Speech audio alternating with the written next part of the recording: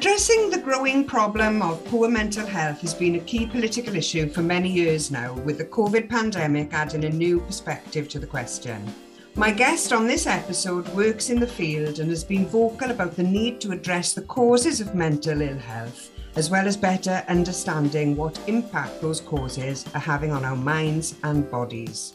I met Dr. Jen Daffin a number of years ago when we both shared a platform in a social work conference about the impact of poverty and austerity. Jen's presentation showed how mental stresses were impacted by environmental factors, like the availability of trauma-informed services, but more importantly, our exposure to things like ACEs, that's adverse childhood, but also community experiences, such as poverty, discrimination, and other traumatic events. Jen is Chair of Psychologists for Social Change Cymru, and her ideas and practice involve tackling the political pressures that prevent good societal mental health.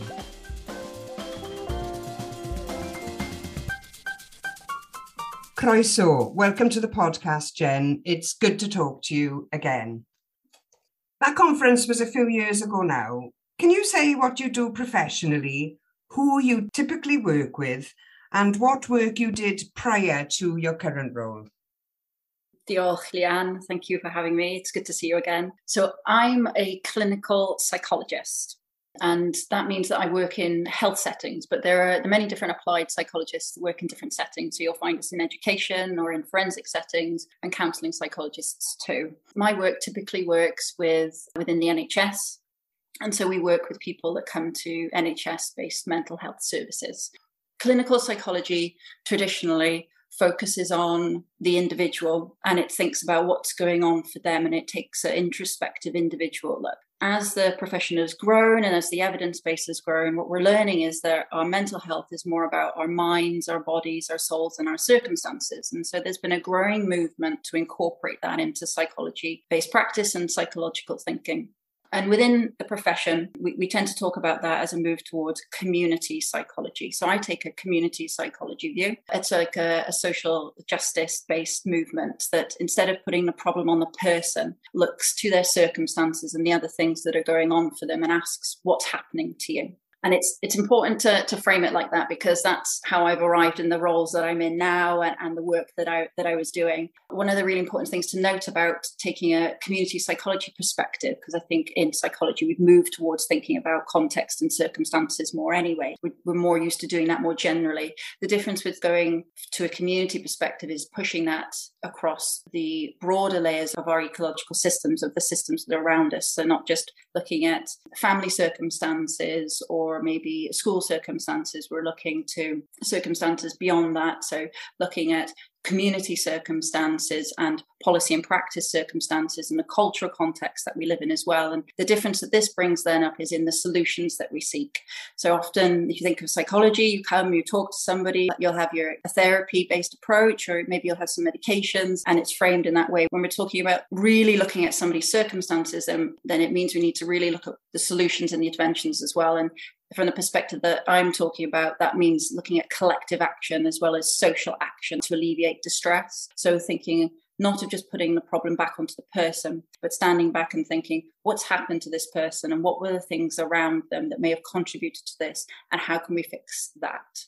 In looking for ways in the NHS to do that, because that's not the way typically health systems are organised. They're organised to treat individuals. And so the individual comes, we put the treatment in place, and then they move on. But when we're talking about collective action, or we're talking about understanding our mental health as mind, body, circumstances, then those solutions will only take us so far. The treatment of individuals will only alleviate so much distress. We need to be looking at the broader circumstances and contexts that people are living in. And so in my professional work, I've been seeking out different ways that you can do that. And that's how I ended up in my previous role, which was with the Child and Family Community Psychology Service in Aneurin Bevan Health Board. The psychology department there, and in other places as well, but particularly there, they've been thinking about these problems for a very long time. And they have really recognised the limits of clinic-based interventions.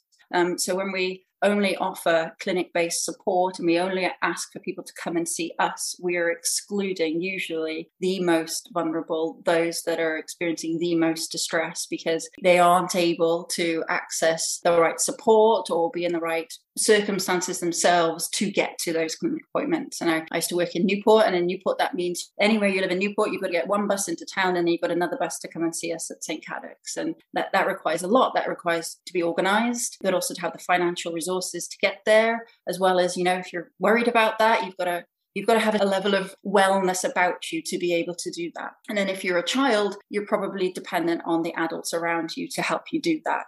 And what the service was finding, that we weren't seeing the people that needed the help the most. We were only seeing those that were able to access a clinic-based model. And so we were looking for other solutions. And I was part of one of the teams that was looking to do that.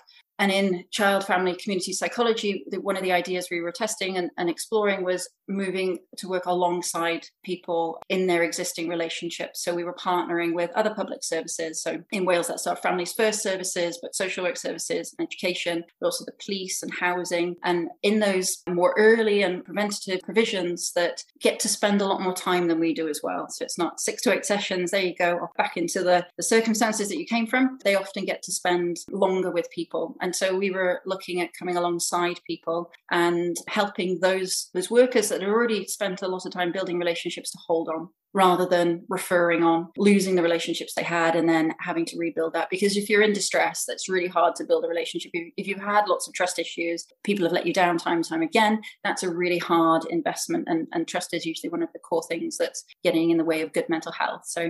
So currently, I've just taken up a role with Platform, which I'm really excited about. Platform's trauma-informed practice lead, which is a big venture in itself and a never done venture. So Platform is a mental health charity for mental health and social change, and they're looking to change the narrative of mental health. So the old story of mental health is one that's about a medical problem, that mental health is a disease or it's an illness, and that therefore we need a medication or we need a treatment to fix what is wrong with us from a disease-based approach. We've been researching things for decades. Lots of money has been spent on trying to find the solutions and the original causes to mental health from that model, and we haven't been able to substantiate that. We haven't found the specific genes for schizophrenia, personality disorder, anxiety, depression. Haven't found any of them. There are also no blood tests, no biomarkers, and the chemical imbalance theory that came to supplant some of that doesn't hold up to scrutiny. And so when we think about those things, when we look at the diagnostic categories that we use today to understand our mental health, what we're finding is there is no construct validity to those. They're not based on science, and science can't hold them up to scrutiny. That's a big problem. It's a big problem because that means that we're not looking in the right places and we're not understanding the story fully. And that means we need a new story of mental health. And you may be familiar with ACEs research, so adverse childhood experiences. So the more toxic stress you have in childhood, the more likely you are to grow up to have diabetes, cancer, heart disease, and mental health problems, to use substances and have a difficult relationship with alcohol. It's not a coincidence that occurs like that. That occurs like that because in our childhoods, that exposure to toxic distress is harmful to us. And it's this story that's the new story of mental health that we need to more fully understand and spend much more time organizing our thinking around and then our solutions around. And what we're talking to there is experiences of adversity and trauma at the individual level, so developmentally, but then at all the other different places that intersects in our lives across our lifespan, and we can accumulate that across the lifespan as well. The growing movement is to talk about these things as being trauma informed, but also it's recognizing the social determinants of mental illness, determinants of distress, if we're going to move our language to fit with what the evidence base is showing us. And it's the complex mix of how the social determinants interact across our lives that may overload or load on our systems and expose us to chronic toxic stress. And that's the story that Platform is wanting to create more space for and wanting the public to be more aware of as well as influencing then how our politics then creates policy to manage and support individuals. How do we then eradicate adversity and trauma from society as a public mental health intervention? So that's groundbreaking stuff, really. It's a big change in the way that we look at and treat the problem of societal mental health.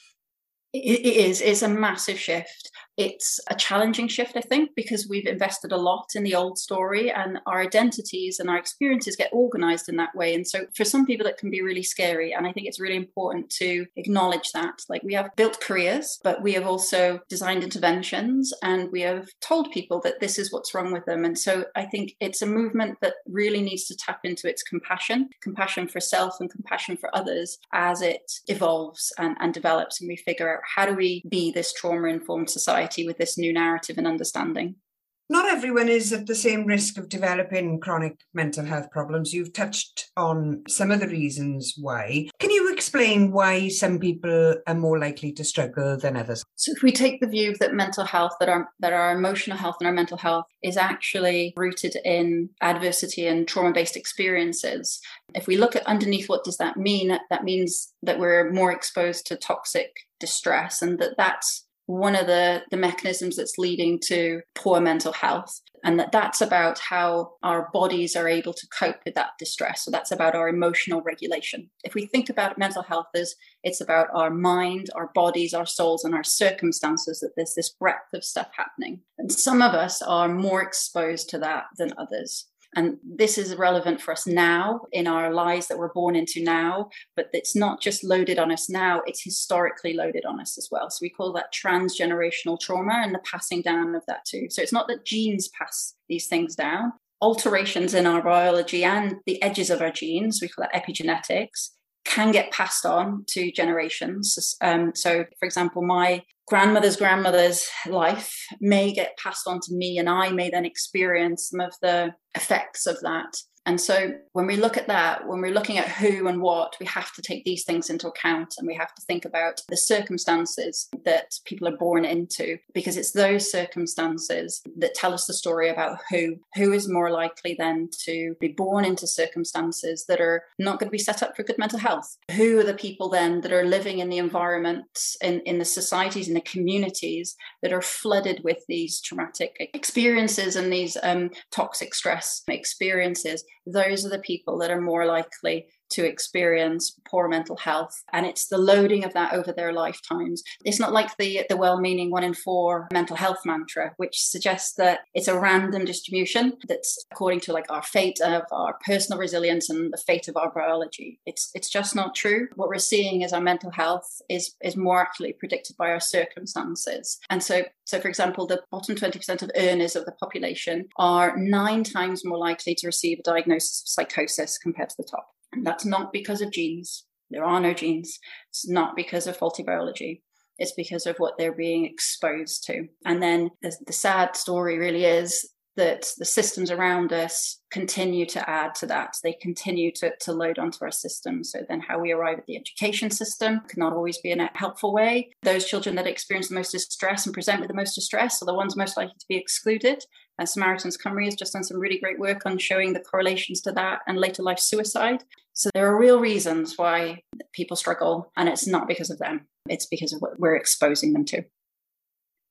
It makes it sound much more difficult to address. It's such a bigger problem than dealing with the individual, isn't it? So how can we help people who have been traumatized in this way? Can you explain what is meant by trauma-informed practice?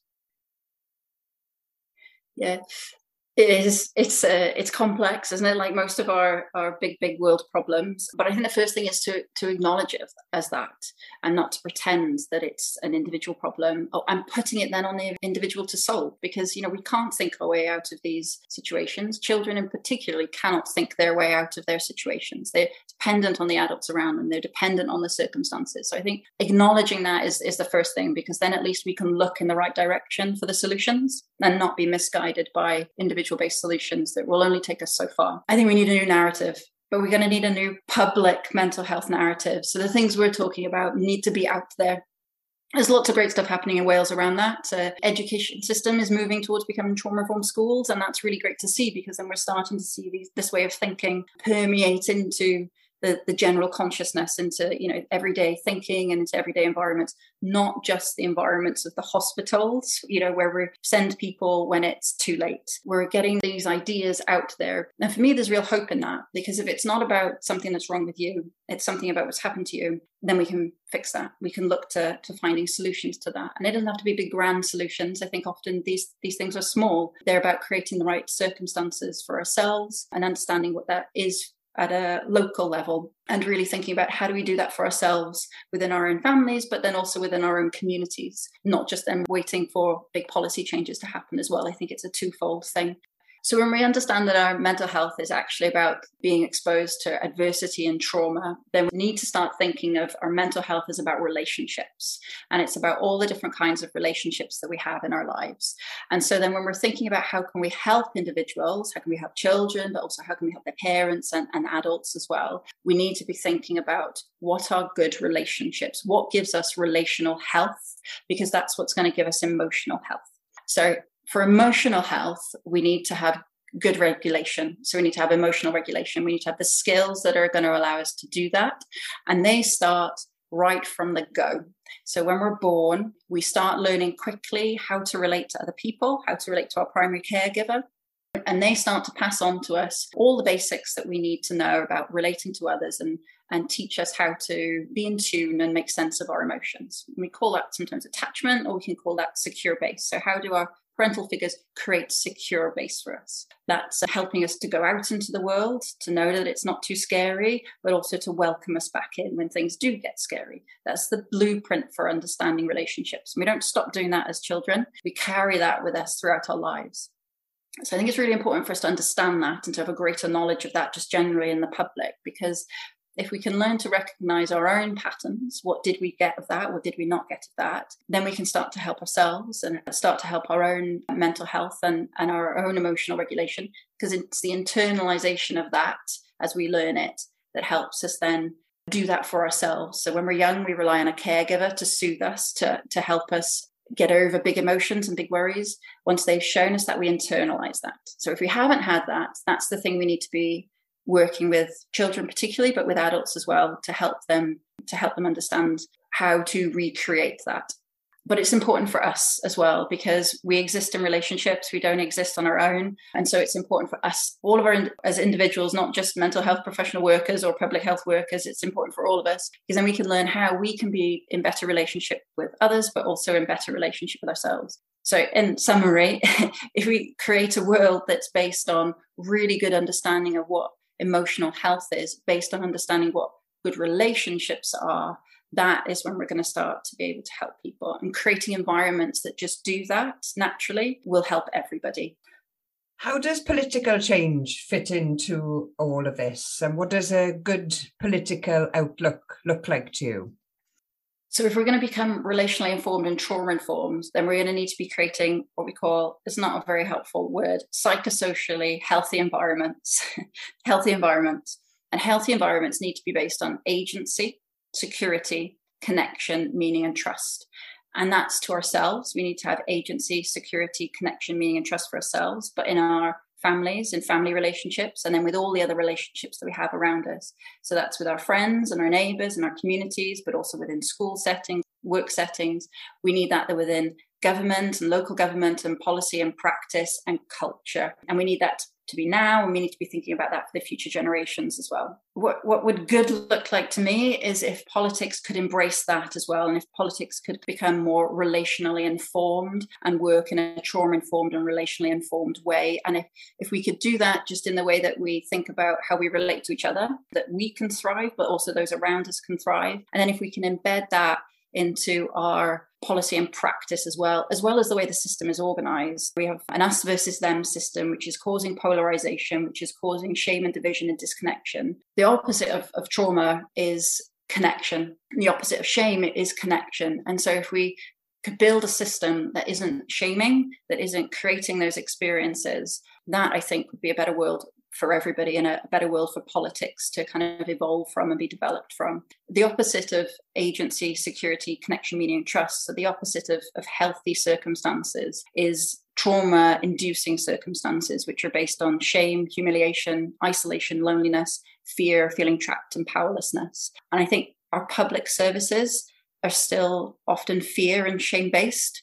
We look at the way welfare is done, and we look at the way benefits is done, and we look at the way housing is done, but also in education, we still use punitive practice in education as well to get children ready to learn. If we're going to look to build better circumstances, we need to be moving away from shame-based command and control approaches, and we need to be doing that at all the different levels. That's not just for trauma healing as an individual, that's across all the different layers, which means politics too.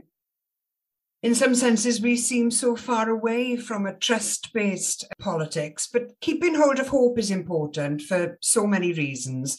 Do you have hope that we can create a different, better political environment here in Wales? Hope is paramount for good mental health. And I do currently have hope in Wales. I look to other places at the moment, and I do hold hope for where we are at the minute and where I feel we could go in Wales. We've already seen a move towards a well-being focus, so away from just focusing on the economy. And I think that's a really important step. That is where we're going to be able to embed these ideas. We can't create psychosocially healthy environments if we're not putting well-being at the front of what we do. And we can see that in the Wellbeing of Future Generations Act, which is enshrined as social determinants. I'd really love to see, when we talk about the social determinants of health, that we're not separating mental health from that. Mental health is part of that. And so we need to be talking about mental illness and mental health when we talk about the social determinants of health. And we're already seeing this move towards collaboration and co-production. I mean, we have devolved power. And I think that is really important in terms of being close to people and closer to issues. These are complex issues. They are not easy to solve. And for complexity, we need emergent solutions. And the operating principle of working with complexity is relationships. And relationships are unique to place. And so the closer we can be to place and the closer we can be alongside those relationships, the more likely we're going to find or be able to pull together enough of the right perspectives to do that. I think in Wales, because of devolution, we're in a better position to be able to do that. And I love to see the further devolution of that. Centralizing things creates power over, and we need to be able to do with. The solution to mental health is to be with, is to be in relationship to, and to be alongside. We can't do that if we're commanding over people. So I'd really love the NHS to be more devolved as well. I think that could really help make space for some of the solutions that we need. It'll eradicate things like bullying. Bullying is a big problem across public sector, but also workforces generally. Lots of surveys coming up saying that that's an issue. If we're going to have a trauma-informed Wales, we're going to need to be looking to how do we move away from those ideas and how do we embed well-being focused, well-being informed approaches. And I think, there's good grounds to be able to do that here. I definitely think there's scope for decentralisation to improve our lives here in Wales, definitely. What would you advise people to do if they want to help make the political changes to bring about the improvements in our collective mental health that we know that we can have? So politics, like mental health, is about relationships, right? It's all about relationships. And so understanding some of the ideas we've briefly spoken to today, I think is a really good step. And then thinking about how can I apply these to my individual situation? What does that mean for where I am and the work that I do, or the way I live my life, or the community that I'm in? I think that's really important. But if we think about politics as relationships and we think about the things we've just discussed, then it needs to start with the self. So we can't have compassion for others if we don't hold compassion for ourselves. Being, like I said earlier, traumatic experience can do to us is disconnect us from ourselves, disconnect us from our communities, disconnect us from our friends and everything around us. And if we can understand that and understand that it's about reconnecting to ourselves and being able to then hold a kind relationship, a compassion-filled relationship with ourselves, then we will arrive at whatever situation, whatever the debate is, whatever the thing is to discuss. If we can arrive in that connected, self-compassionate, focused way, we will make different decisions than if we don't. And I think that is the key thing, I think, that we all need to get better at. And we will all benefit from having that better relationship with ourselves when we engage. It's not for somebody else to do. It's not like you need to do this and you need to go and do that. And if only you did that, it's about starting with self. And we say shame dies when stories are told in safe places. So if we're able to have and create that sense of safety within ourselves, then we're able to create that secure-based scaffolding I was talking about earlier for others as well as ourselves. And I think that will change the way we have the conversation. You've given us a huge amount of food for thought there, Jen. Diolch yn fawr iawn. Thank you for having me. I'd like to say diolch to those who have helped me with this project. Diolch to the team at Audacity, the open source audio editing software used to make this podcast. Diolch to Nick James for the artwork. Diolch to Llewyn Steffan, the creator of the music. And finally, diolch to all the podcast supporting subscribers. I'm grateful to all of you. I'm looking for support to continue to make these podcasts. You can become a supporting subscriber by checking out my Patreon page. You have been listening to the Leanne Wood Podcast.